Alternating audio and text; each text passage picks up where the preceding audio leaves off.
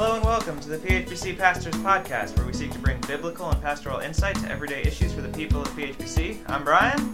I'm Brian. And today we are taking up the glorious subject of heaven. Speaking of which, is it true, Brian, that we have 850 people subscribed to this podcast? I think we're just shy. Just shy. But with your help, dear listener, we can be one closer to our very reachable goal of 850. So just hit that subscribe button wherever you get your podcasts, and we'll be good to go.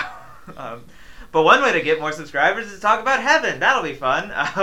If you were with us last week, we talked about hell. We've already talked about the book of Revelation and eschatology as a whole in our series on the end times. So today we're looking at heaven. Though, to be honest, I'm not quite sure why I'm asking Pastor Brian about heaven. Don Piper wrote the book 90 Minutes in Heaven. Todd and Colton Burpo wrote the book Heaven is for Real. Alex Markey wrote The Boy Who Came Back from Heaven. So, I mean, you've never been to heaven, so why should you just go find those guys? Exactly. Well, considering how 1.5 of those people have already recanted their books, please don't read those books. We're not going to give you a made-up first-hand account. We're going to give you a biblical account of heaven. So, PB, just shooting from the hip, what does Scripture tell us about heaven? Heaven is a place where you can play golf 24/7, where you can go to the beach or the mountains, whatever you want. Isn't that what people think about heaven? So, that's not what I expected, nor is it what I asked.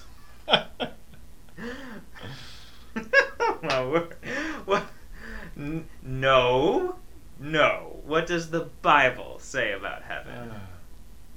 So the Bible teaches us that, even though God is omnipresent, meaning He's everywhere at every time, that heaven is, God's presence is especially felt, if you will, or especially realized in heaven. So this is the dwelling place of God. Heaven is not a place where if you're a golfer, you're going to it's not Augusta National for the golfers, nor is it whatever beach that you like to go to or the mountains. That's not heaven. Heaven is a place where believers go to dwell for eternity with God and to enjoy His presence and to worship Him and to see Him and know Him as He truly is. That's beautiful, far more so than Augusta National or any beach you could imagine. So, all right, PB, you've sold me. I'm in. How do I get there? Where's the next train? How do I book a flight? How do I get to this heaven of which you speak? Well, you got to get on the bus, pay your fare, and tell the driver you're going to a double-dutch affair. You know that song? I don't. That's way before your time. It is. I know one of our listeners she'll know what that song is. But no, that's the double-dutch bus for those of you that are interested in that.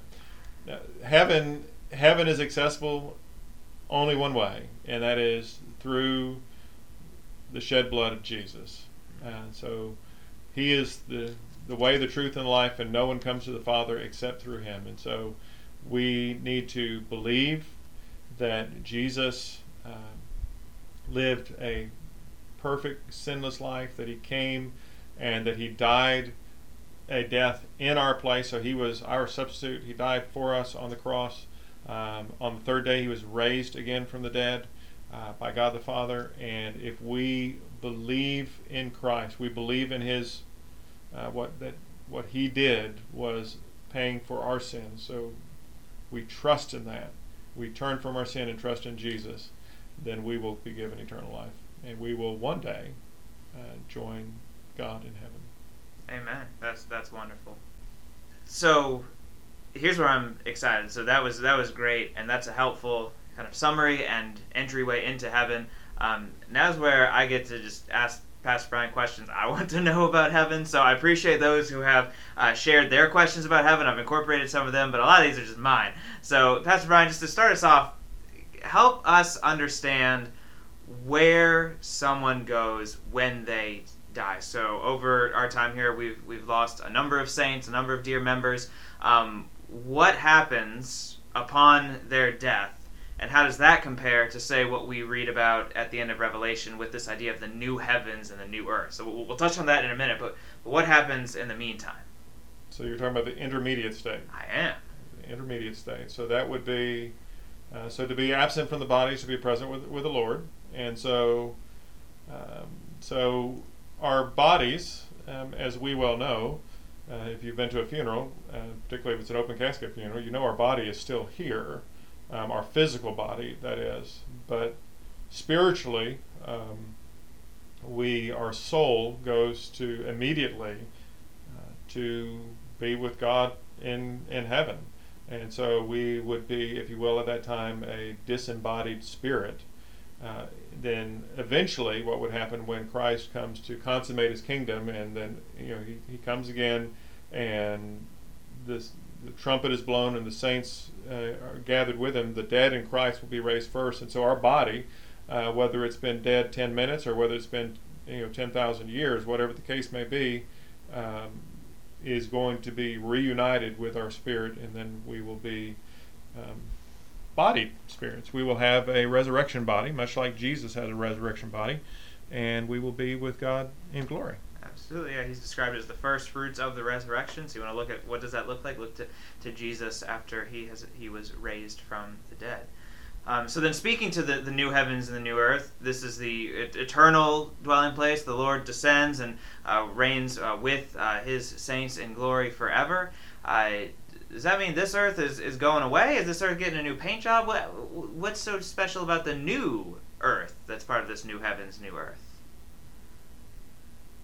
Well, what is old is going to be passed away, and so the exact nature of the new earth, are we still going to have 5 oceans? Did you know that there are 5 oceans, Brian? I think I had heard that once or twice. Well, you see, that's because you're younger. So when I went through school, I just learned this yesterday, that there are actually 5 oceans. So when I grew up, there were only 4 oceans. Can you name all 5 oceans? All right, so now we're going to take a detour and try to name them. All right, so we're going to go Atlantic, Pacific, yes, Indian, correct, Arctic, correct, that's 4. and Antarctic. Well, it's not called the Antarctic. No, what's it? It's called the South Ocean. The South Ocean, okay. So anything, I think, below 60 degrees south latitude, which is crazy. Why do you have to name it? I'm going to have some talk with some geologists about this. So to any geologists listening among our right. 850 subscribers. Exactly. What was your question again? So what is so different? What's new about the new earth and the new heavens and the new earth? You're talking about how the old will pass away. Yeah. Well, in the same sense that we are going to have a resurrection body, and our body is going to be new, but it's going to still be this body. So Paul in 1 Corinthians 15 is very clear. It said, this flesh, this mortal will put on the immortality, and this perishable will put on the imperishable. And so this body is going to be renewed. And so I would argue then that this earth is going to be renewed. But more than just a fresh paint job. Yeah. And it's going to be, so right now we learn in Romans, imagine that, and all this stuff, all these references to Romans. We learn in Romans that the creation is itself groaning right now, where the creation is in a state of disrepair right now, ever since the fall, and so all of that is going to be made right. That's helpful and well said. So thanks for that. So rapid fire round. Rapid fire. PB, when we are in glory, will we be able to recognize each other? So I don't think we will recognize. So I don't think you will see your precious wife Becky as your wife Becky. Right. Now, will you recognize Becky as your sister in Christ, Becky? So back to the marriage thing, because Jesus says in heaven, there's neither marriage nor the giving in marriage, and so we're not going to see our spouses as, oh, that's my spouse. That's not going to happen in heaven.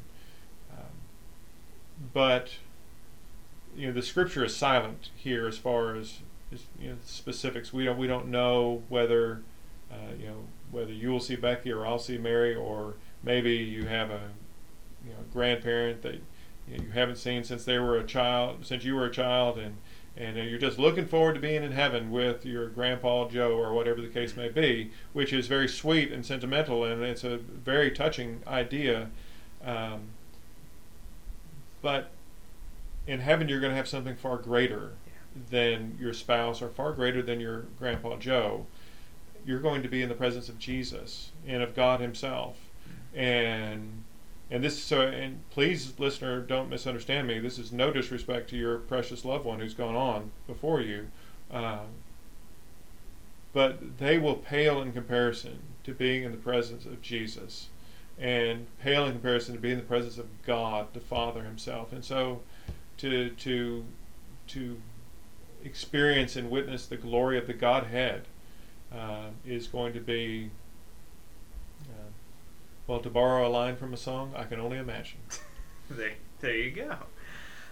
So we will certainly and gloriously be in the presence of God. We will, by His grace, be in the presence of our brothers and sisters in Christ, singing His praises for all eternity. Will we also be in the presence of pets that have passed away? So there is talk of animals in the new heavens and the new earth. Will our pets be there waiting for us? I don't think so. I know that's just crushed. I just crushed like 1,000 people. Of the 850, 1,000 of them are now crushed. So animals do not have an eternal soul. Animals aren't created in the image of God. Animals are part of God's creation, and so hence why we have references to, in the new heavens and the new earth, there are going to be animals there. But as far as me seeing Nelson, my beagle, or seeing Chris, my cat, in heaven, I don't have any hope of that happening. Now, if that should happen, well, praise God for that. That's not something. Again, the Scripture doesn't address that, and so. But I don't have any hope that will happen. And then to pick up on what you said about the recognizing loved ones, also helpful to remember here, that's not what's glorious about heaven. What's glorious about heaven is being in the presence of God. And so, Lord forbid we would use such language as, well, it just wouldn't be heaven without my dear, what's his name? Like, whoa, that's very dangerous. And so we need to make sure that we have a right understanding of what it is that makes heaven glorious perfection. It's not the presence of an individual or even an animal. It is the presence of God. So many people are, man, what are we going to do in heaven? Are we just going to sit on a cloud and play a harp, have wings like an angel? No, none of those things are going to happen. In heaven, will there be singing in heaven? Almost certainly there's going to be singing in heaven. And so, but heaven, if it's even crossed your mind that, well, I think heaven's going to be kind of boring. I mean, after a while, for eternity, then you're not grasping the glory. You're not even beginning to grasp the glory of God, and God who's infinite in His glory. So infinite means there's never an end to His glory.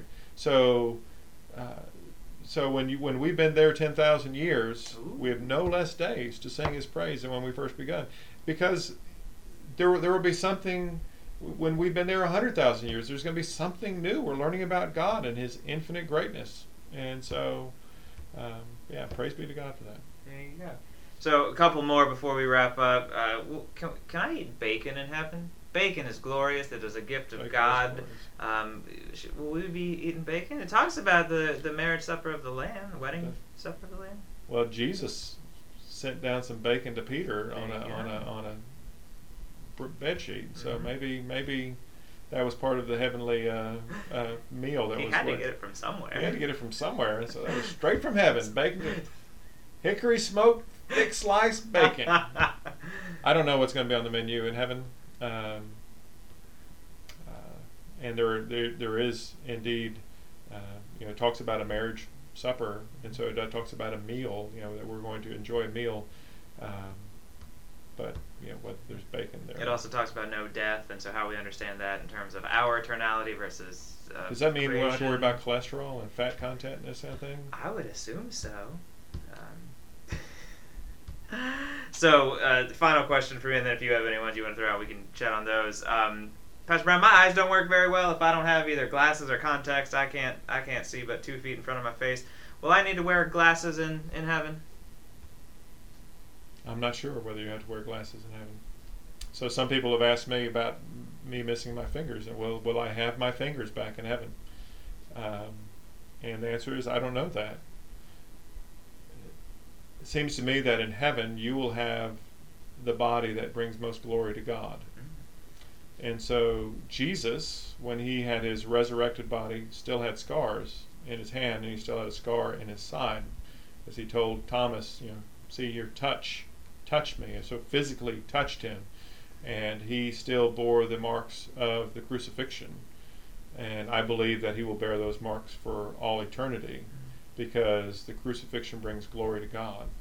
Now, whether your poor eyesight or my missing fingers, whether that brings glory to God in the same sense, we don't, I don't know whether, certainly not in the same sense as you, so we can rule that out.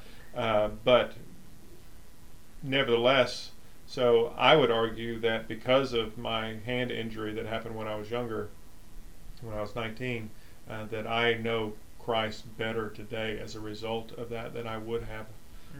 So I believe God used that in my life to mold me and shape me into the man I am today. And so I'm grateful for that injury. So, but does that mean then that I'm going to have all eternity without those 2 fingers? Frankly, I don't care, because I'll be with Jesus. There you go.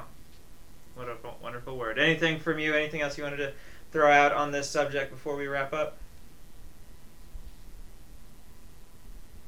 No. All right. Well, so I had a blast. This has been super helpful for me and enjoyable. I enjoyed thinking through these secondary things, but always want to remember within the context of these things are helpful to think about. These can be interesting to think about, but what matters of foundational importance is that what makes heaven glorious is the presence of God, that we will dwell with him forever, bought by the blood of Christ, ruling and reigning with our Lord. Just can't wait. I just had another question. Oh, go for it. So this is a question for you. Good listener, listen to this. This is going to be an important answer. Is it true, Brian, that we can have our best life right now? Oh, goodness. Not even a little bit. Not one iota of truth in that statement. Our best life has not even yet to begin. Goodness, no. Okay. We started with bad books, we ended with a bad book. It's cyclical. There you go. So, well, thank you, dear listener, for joining us for this discussion. Hopefully this has been beneficial to you, encouraging to you. If you have questions, by all means, send them our way, and we would love to talk about things further. But thank you for your time. This has been the PHBC Pastors Podcast.